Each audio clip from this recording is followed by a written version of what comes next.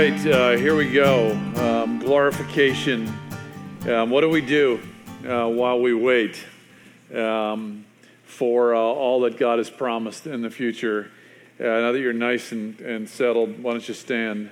And Revelation chapter 2. Just going to read a few verses. These are the very words of Jesus. Jesus, as he speaks to our brothers and sisters in the church in Smyrna, in Turkey. Smyrna is modern-day Izmir, which is, I think, the second largest city in Turkey yet today. And so this is what Jesus says. So, verse 8 of Revelation chapter 2. And to the angel in the church of Smyrna write, the words of the first and the last who died and came to life. I know your tribulation and your poverty, but you are rich. And the slander of those who say that they are Jews and are not, but are a synagogue of Satan. Do not fear what you are about to suffer.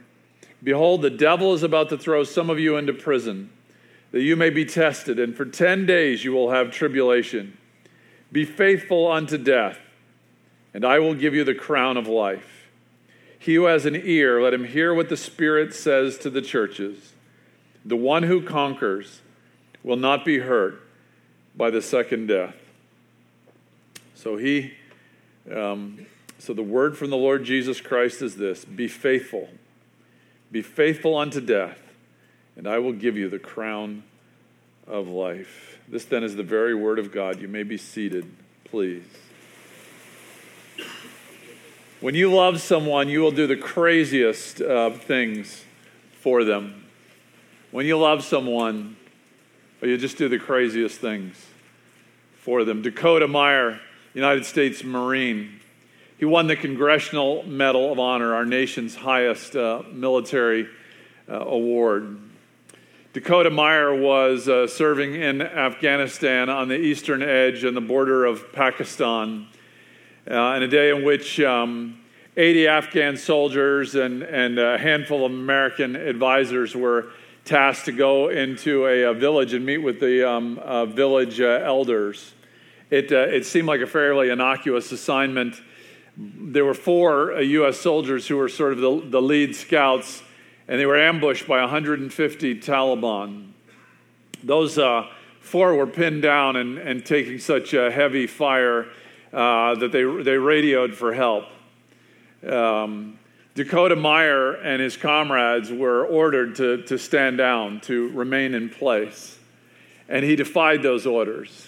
And he commandeered a Humvee, and he went to the front to rescue those men.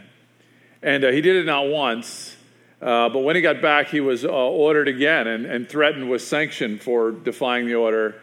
But he defied it again. He took command of the turret gun on the Humvee, and he killed 9 enemy combatants. He rescued 39 American and Afghan soldiers who were in harm's way. He not only went forward looking for those 4 men those 2 times, he did it 3 more times, 5 times, each time defying a direct order from his superiors. And on the 5th time, he found those 4 Americans. They were dead. He had been seriously wounded in the attempt, but he was able to recover their bodies that they might be brought home to their families. And for this, our nation rewarded him. It is crazy what you'll do for those you love. Really crazy. 1935, I believe it was, King Edward the Eighth, King of England, abdicated his throne. This is a very dicey time, in the rise of a conflict in Europe. So the British king abdicates the throne in order to marry an American woman. And she was a divorcee, which meant he could not sit on the throne of England because if you're the king of England, you're also the head of the Church of England. And you could not be married to a divorced woman. And everyone said, what are you doing? You're nuts. I mean, this woman's she's a commoner. She doesn't have any title. She's not important. She's not wealthy. In fact, they literally said, she's not even good looking. She's not even attractive. You're giving up everything. But it is amazing. It is crazy what people will do for those that they love. Well, this is the issue in Smyrna 2,000 years ago that we look at in Revelation chapter 2. The opposition for this church that Jesus speaks to was fierce because Smyrna was a hotbed of emperor worship. In fact, they had a competition among 10 cities to which city would be chosen to erect a temple for the Emperor Tiberius, and Smyrna won. In Smyrna, you were required to worship the emperor. You were required to burn incense, make sacrifices, and declare that Caesar is Lord. Well, this was, of course, problematic. Believers in Jesus were not going to do that. On top of Roman oppression, there was a Jewish community in Smyrna that hated the Christians. They looked at, of course, Jesus and the apostles as turncoats, as charlatans, and their persecution was so fierce that Jesus calls them in this passage a synagogue of Satan.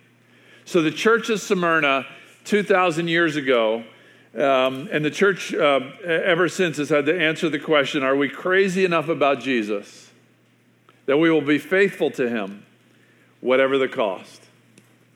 Are you crazy enough about Jesus that you will be faithful to him, whatever the cost? It wasn't very long ago that we were horrified to see ISIS march out. I think it was 21 Christians onto a beach in Libya, and there they had them kneel. And of course, they filmed this for propaganda purposes, and they gave each man the opportunity to deny Christ and to embrace Islam, and each one in turn professed that Jesus is Lord, and each one in turn had his head cut off. More Christians died in the last 100 years. More Christians died in the 20th century than in the entire 19 centuries before that, since the death of Christ. Now, the challenge for us is it's fairly unlikely that anybody in this room is going to be a martyr for Jesus. So what does it look like for us? Got it? So here we go. What does it mean for us to be faithful unto death? So the first thing we want to talk about is the certainty of suffering. If we're going to be faithful, we have to understand the utter certainty of suffering. We can't be surprised when it comes our way. Jesus warns the church at Smyrna that persecution, fierce persecution, is on the way. He says you will face tribulation, poverty, slander, demonic attack, and imprisonment. And Jesus tells us the same. What did Jesus say? In this world you will have what? Tribulation. Even walking over here, I was discussing with my wife, how much will college students relate to this message? How much have they experienced suffering up to this point in our life? Now, we know suffering comes to us not just because we're Christians, not just because we're being oppressed as Christians. In fact, in our culture, that's fairly rare, but suffering comes to us because the world is broken, right? We are the victims of other people. Other people harm us. We harm other people. We harm ourselves. We make foolish decisions. Trouble cascades in on all of us. In this world, you will have tribulation. So the Bible is saying, don't be surprised. This is so important. How many people throw up their hands and say, I'm a follower of Jesus and my life is going to pot. It's one thing after another. Where's God? As if this is a surprising outcome. Nothing should appear more obvious than that suffering is normative for anybody who is a Christ follower. What did they do to Jesus? They executed him. So the idea that suffering would be alien for the followers of Christ. A group from our church just went to Italy and they were in Rome. And when they were in Rome, they went to St. Peter's Basilica. Why is it called St. Peter's? Because it's on the traditional site of the execution of Peter. They also went to St. Paul's. Why is it called St. Paul's? Because that's the traditional site of the execution of Paul. So this is what it means to be a follower of Jesus for 2,000 years. That's why it says in 1 Peter, don't be surprised at the trial when it comes upon you to test you, as though this is something strange, as if you're experiencing something that nobody else has experienced. Now, the problem is this is directly contrary to the North American religion. In North America, you hook up with God in order to enlist his services in giving you a trouble-free life. So there's an expectation that actually aligning myself with Jesus will lead to a life that has less trouble and has more ease. Many of you know Brene Brown, whose writings and TED Talks have become quite popular. Brene Brown has come to faith in Jesus at midlife. This is what she says. I definitely went back to church for the wrong reasons. I went back because life is hard and it hurts. And all the midlife books say, go back to church. So I went back thinking it would be like an epidural. It would take the pain away. And then I discovered that faith in church wasn't like that at all. It was like a midwife who just stood next to me and said, push, it's supposed to hurt. And so in new members class I teach just a couple weeks ago, this brand new Christian, young woman named Nikita, doe eyes, so fresh and in love with Jesus. She came up to me after class and she said, I'm struggling. She said, my life's worse since I became a Christian. See, this very thing, to be able to say to her, this is the way it is. This is the way it goes. It's harder to be a Christian in this world than it very often is not to be a Christian. Listen, premarital counseling is really important. And one of the things you have to say to any couple in premarital counseling is listen very closely. There's almost nothing I could tell you to smack that giddy smile off your faces. But I don't have to because you're about to get married. That'll take care of it. But I tell them here's what I want you to know. Marriage is the greatest thing you're ever going to experience. But it's also the toughest. And here's what I want you to know is that sometime in the first 6 months of your marriage, and very often on your honeymoon, you'll wake up in the middle of the night in a cold sweat. You'll look over at the other person, and you'll think, I've made the biggest mistake of my life. I mean, what in the world was I thinking? And on top of that, I'm a Christian, so I'm stuck.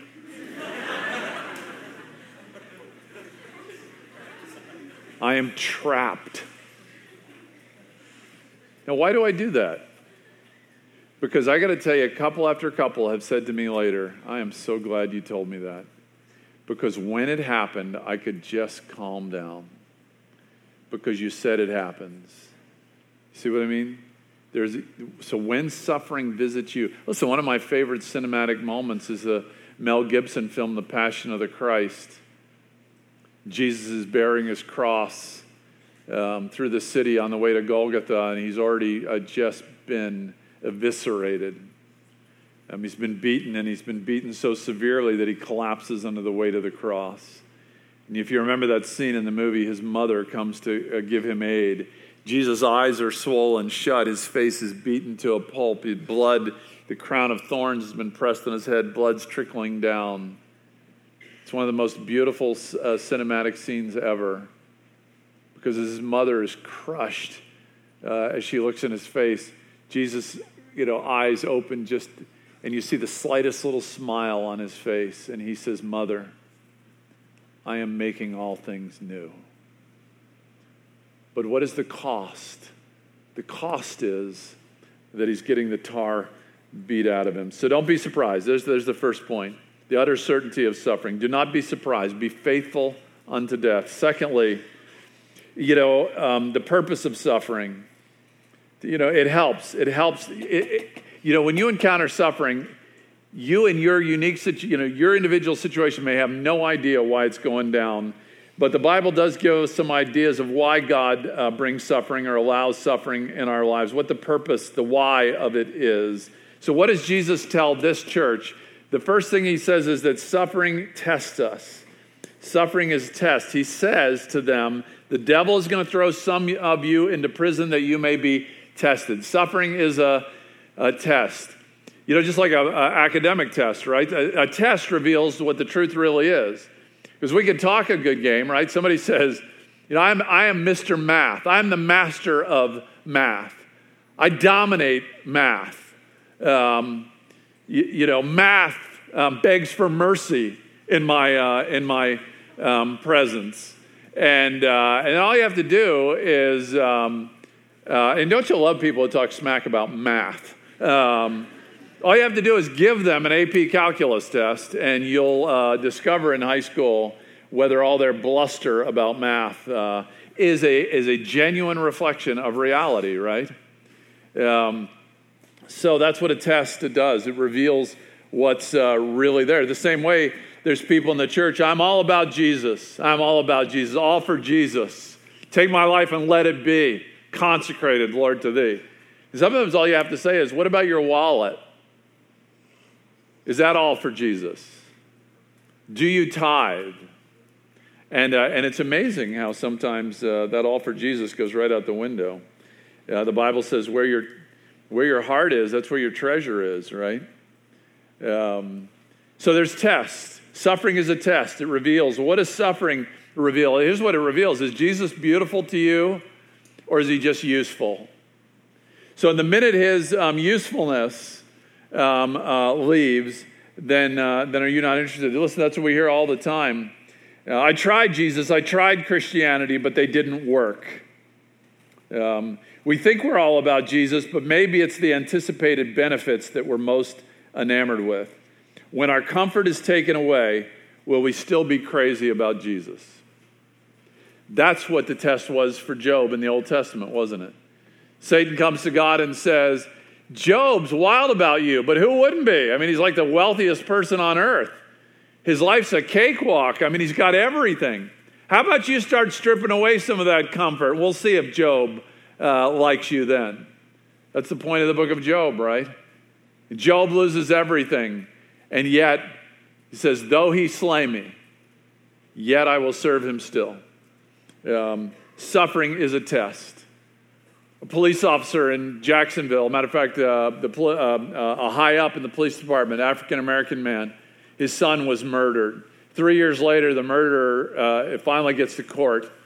And he said he walked into court that day prepared to hate the man arrested for killing his son.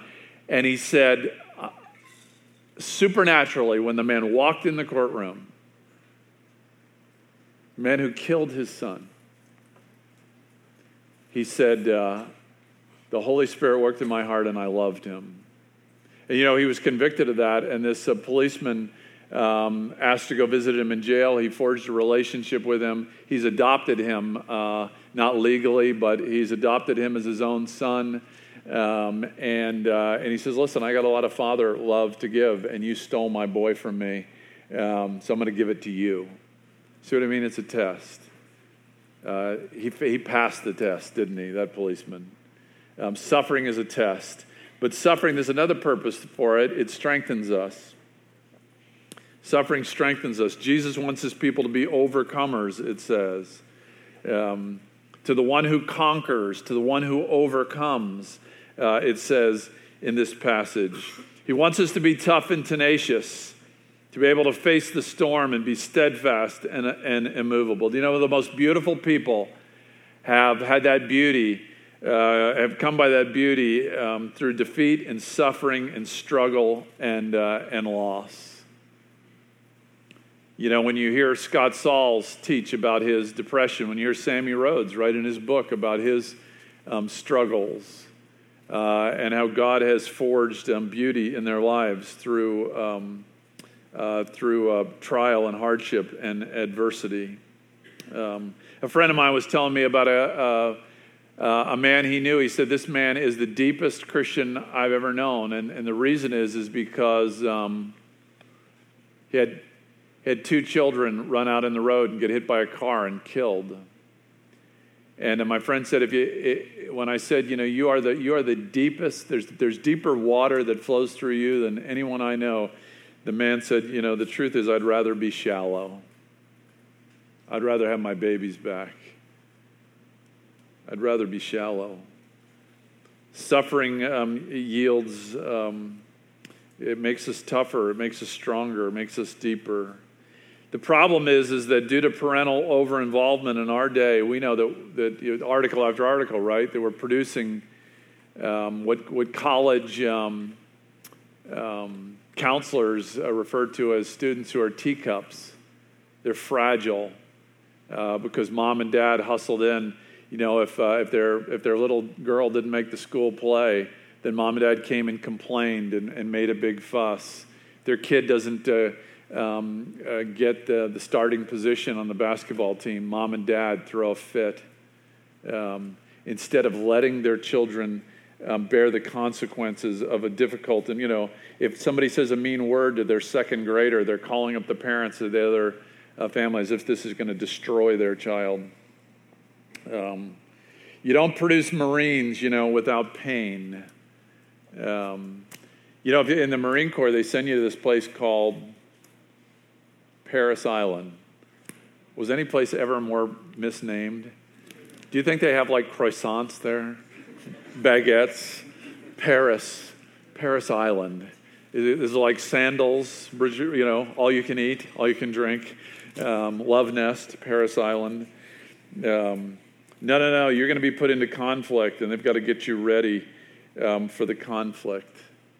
I heard about a Navy SEAL who, in training, SEAL Bud training, that died the other day in training. He drowned because the training is hard and difficult to produce warriors, overcomers. And I'll tell you something, the Bible says that God will prune us to make us more beautiful, and he will let us suffer to make us strong. When I was a little kid, I had to learn this verse. No discipline at the time seemeth to be profitable. Yeah, like no kidding, right? I mean, who thinks that discipline? Who when you're a little boy and your father's whooping you, who turns around to dad and says, "I just appreciate this. I appreciate you stepping up as a man and doing your duty. I know it hurts you more than it hurts me, but I nominate you Man of the Year." It doesn't really go down that way. The Bible says no discipline at the time seemeth to be profitable. We hate it. But afterward it yields the peaceable fruit of righteousness. Whom the Lord loves, he chastens. There's a guy in the Bible named Jacob. There could be Jacobs in here. It used to be a very popular thing to name your kid Jacob. And yet Jacob means like schemer. Jacob is wily, And so Jacob in the Bible, what does he do? He's a mama's boy, for one thing. And he, sorry, Jake. And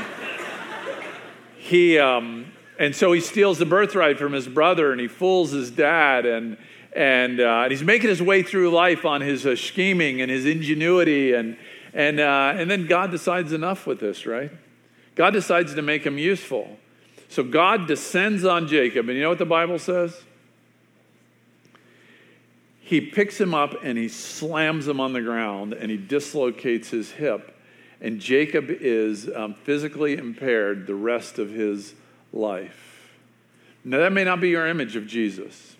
Maybe you look at Jesus, because I grew up in a Sunday school class that had a picture of Jesus on the wall, and he was holding a little lammy, And that's really what Jesus is like, because he works at the animal shelter, and he holds bunnies, and he's kind of pasty, and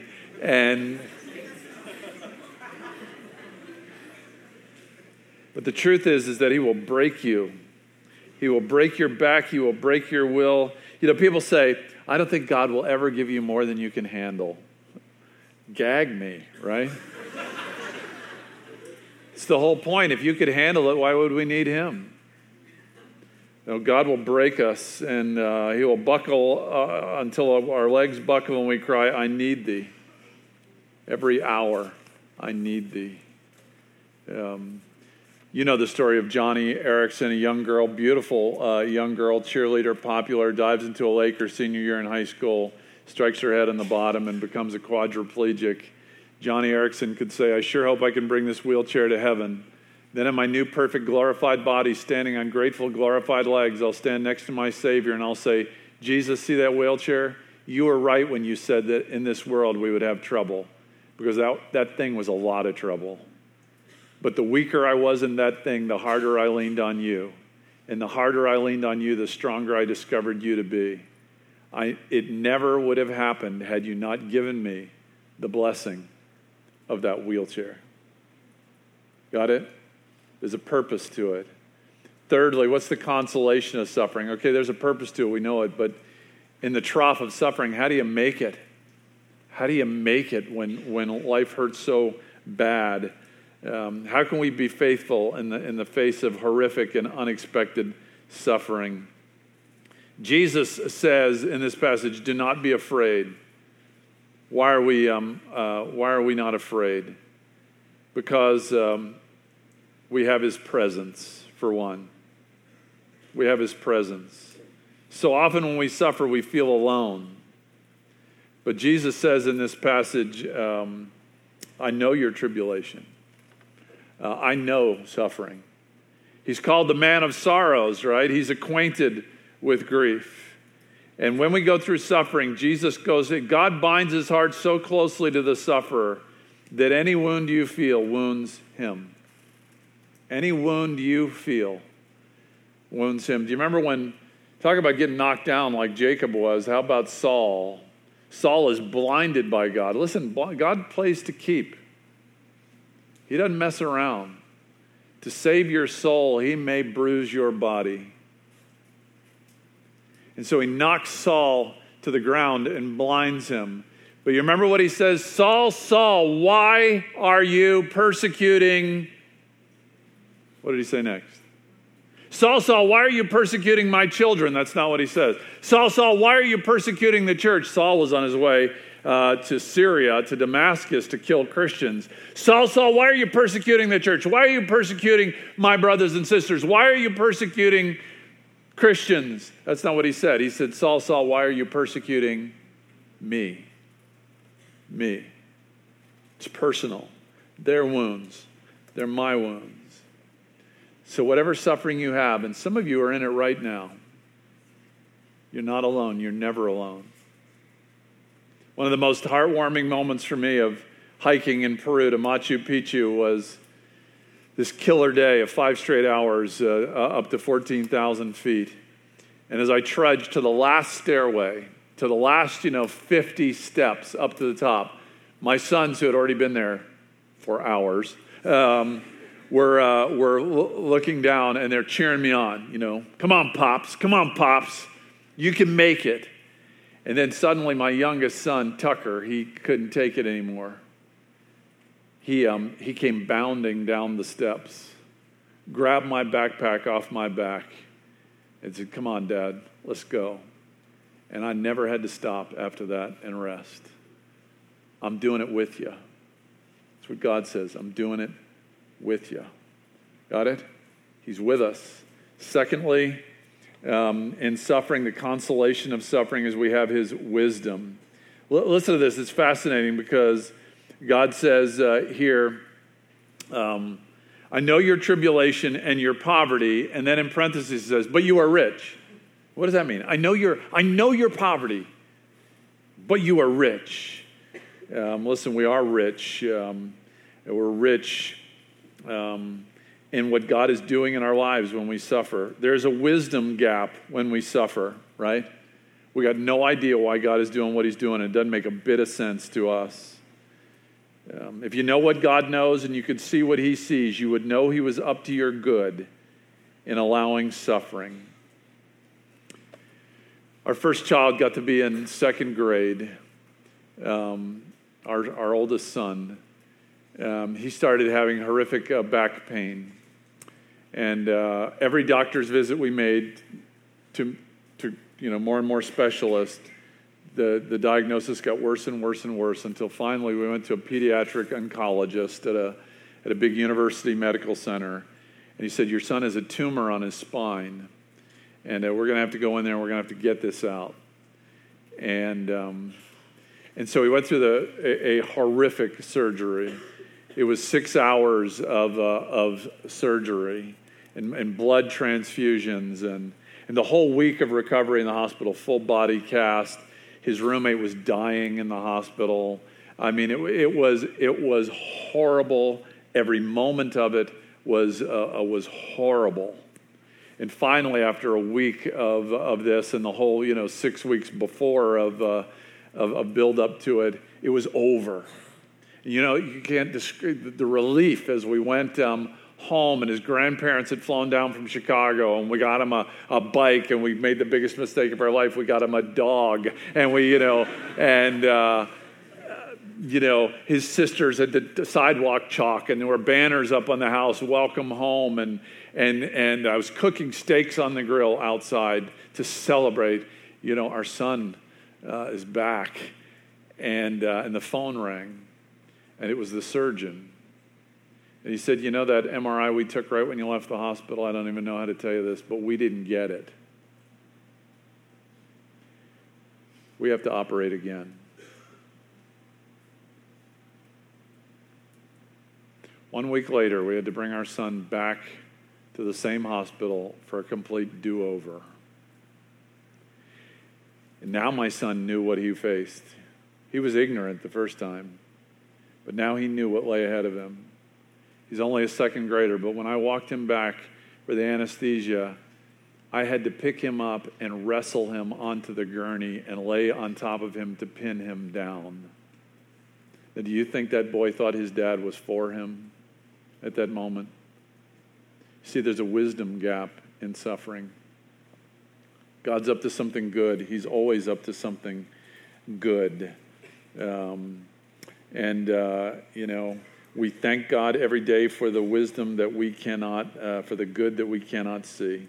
A number of years ago, I spoke at RUF retreat in the Mid-South and Tennessee and Vanderbilt, and there was a young girl who was worked on staff there. Her name was Paige Brown, and Paige was single. Many of you have read or heard Paige's essay, because her younger sister had gotten married, and Paige was pushing up towards 30. And of that, Paige said, I long to be married. My younger sister just got married. She now has an adoring husband, a beautiful home, a Whirlpool bathtub, and new Corningware.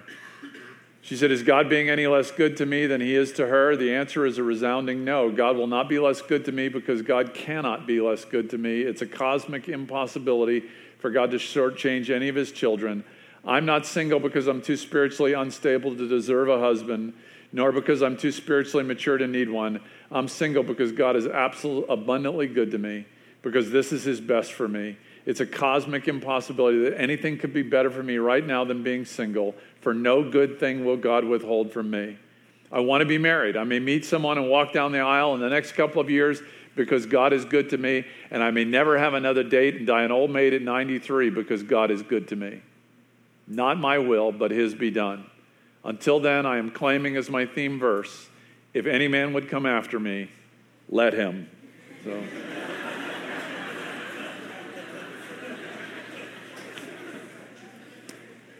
So how do we make it through suffering? His presence, his wisdom, and then the reward. What does it say? I will give you the crown of life. It's the wreath. The crown of life was the wreath that honors the triumphant athlete. The fellow from Emory won the wreath today, right? The triumphant biathlon, the wreath. You know what Jesus says in this passage? I love it. He says, for 10 days you will have tribulation. You know what that means? It's coming.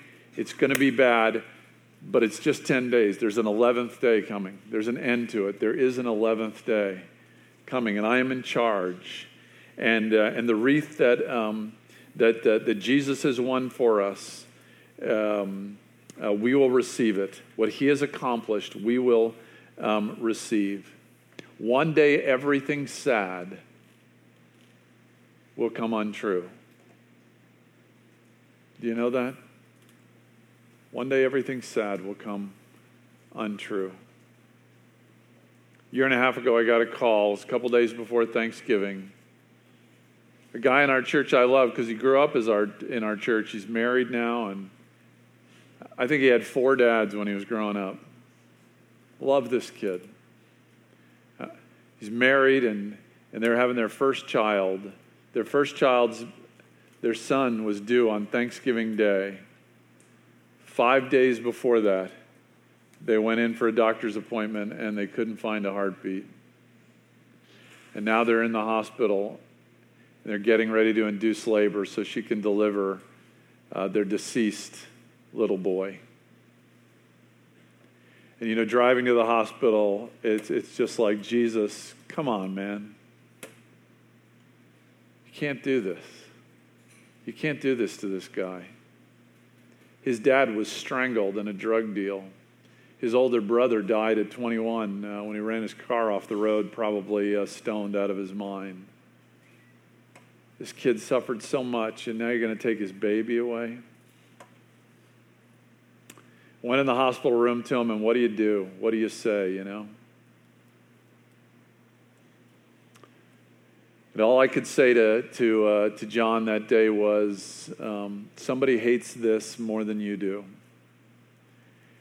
And I don't think this is any consolation to you today, because I don't think anything is. But I know this, that Jesus can't wait until the day he'll give you your son back. He cannot wait to give you your baby boy back. I believe that. I will give you the crown of life, Jesus says. So, let me finish with this then. So what's the mandate?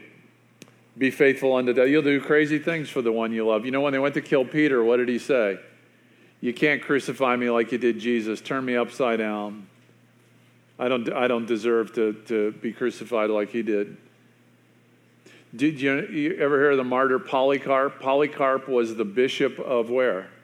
Smyrna, this very town. Polycarp was 86 years old, and he wouldn't worship the emperor. They didn't want to kill him. He was one of the most venerated men in the whole town. They said, all you have to do is just deny Christ. We'll say deny Christ. All you have to do is nod. Polycarp said, are you kidding me? 80 and 6 years he has been faithful to me, and I would deny him. And they burned him at the stake. You'll do crazy things for the one you love. But here's the challenge for us. Martyrdom is easy compared to having to die every day over the course of a long life. And for most of us, what will it look like to be faithful unto death? It will look like this. It will be a life of mundane faithfulness.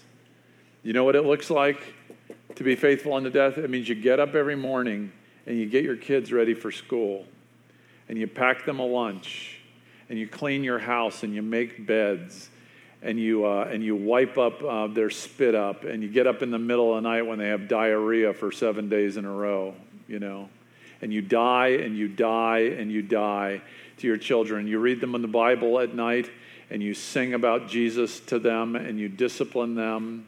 And you give up your dream job. The world says, don't ever give up on your dreams. You know what your dream is? Your dream is to die for Jesus, to be faithful unto death. And so sometimes you give up your dream job because your family's thriving right where you live. And it's a hard job, and it's not what you wanted to do with your life, but you put food on your table. That's what it looks like to be a Christian for most of us. And you adopt kids, and you're a guardian ad litem, and you do foster care. And you cut the lawn of the widow who lives next door, and you take care of your grandparents when they get dementia. That's what it looks like to be faithful unto death. It's not glamorous and it's not exciting.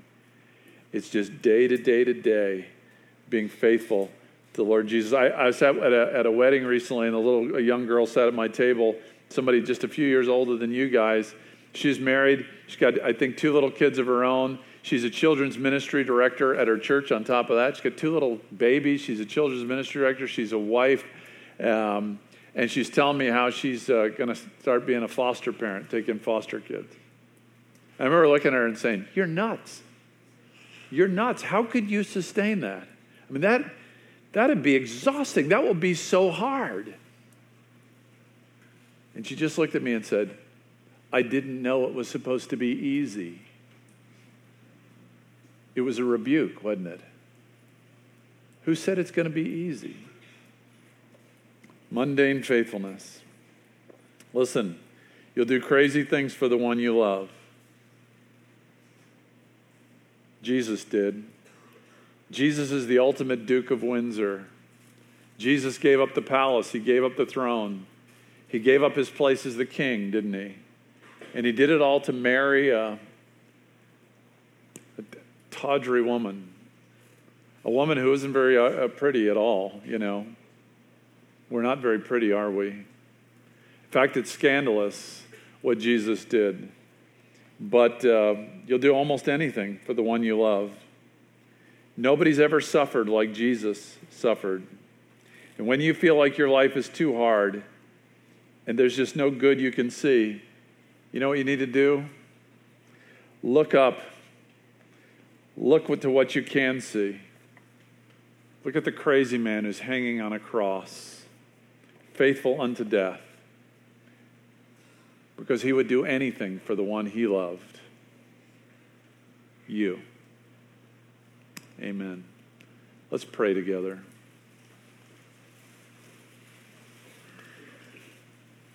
Father, it'd be awesome to be faithful unto death, but we confess that to be faithful for the next 30 minutes would be an amazing accomplishment for us. So we bow our heads and acknowledge the obvious, that you are the one who is faithful unto death and no one else. So Lord Jesus, I pray for my friends in this room, that as they drive home tomorrow, their hearts might be filled with wonder, that they're heading towards their wedding to you, the one who loves them with an everlasting love, and that we will not be faithful, but you are always faithful. And because we belong to you, you will never, ever, ever let us go. You will not let us get away from you. You may allow us to wander, but you will find us and you will bring us home. There is no lover like you, Jesus. There is no one beautiful like you, Jesus. And we can't believe that we belong to you forever. So we love you, Jesus. We love you. We are amazed at you. We worship you. And we pray all this in Jesus' name.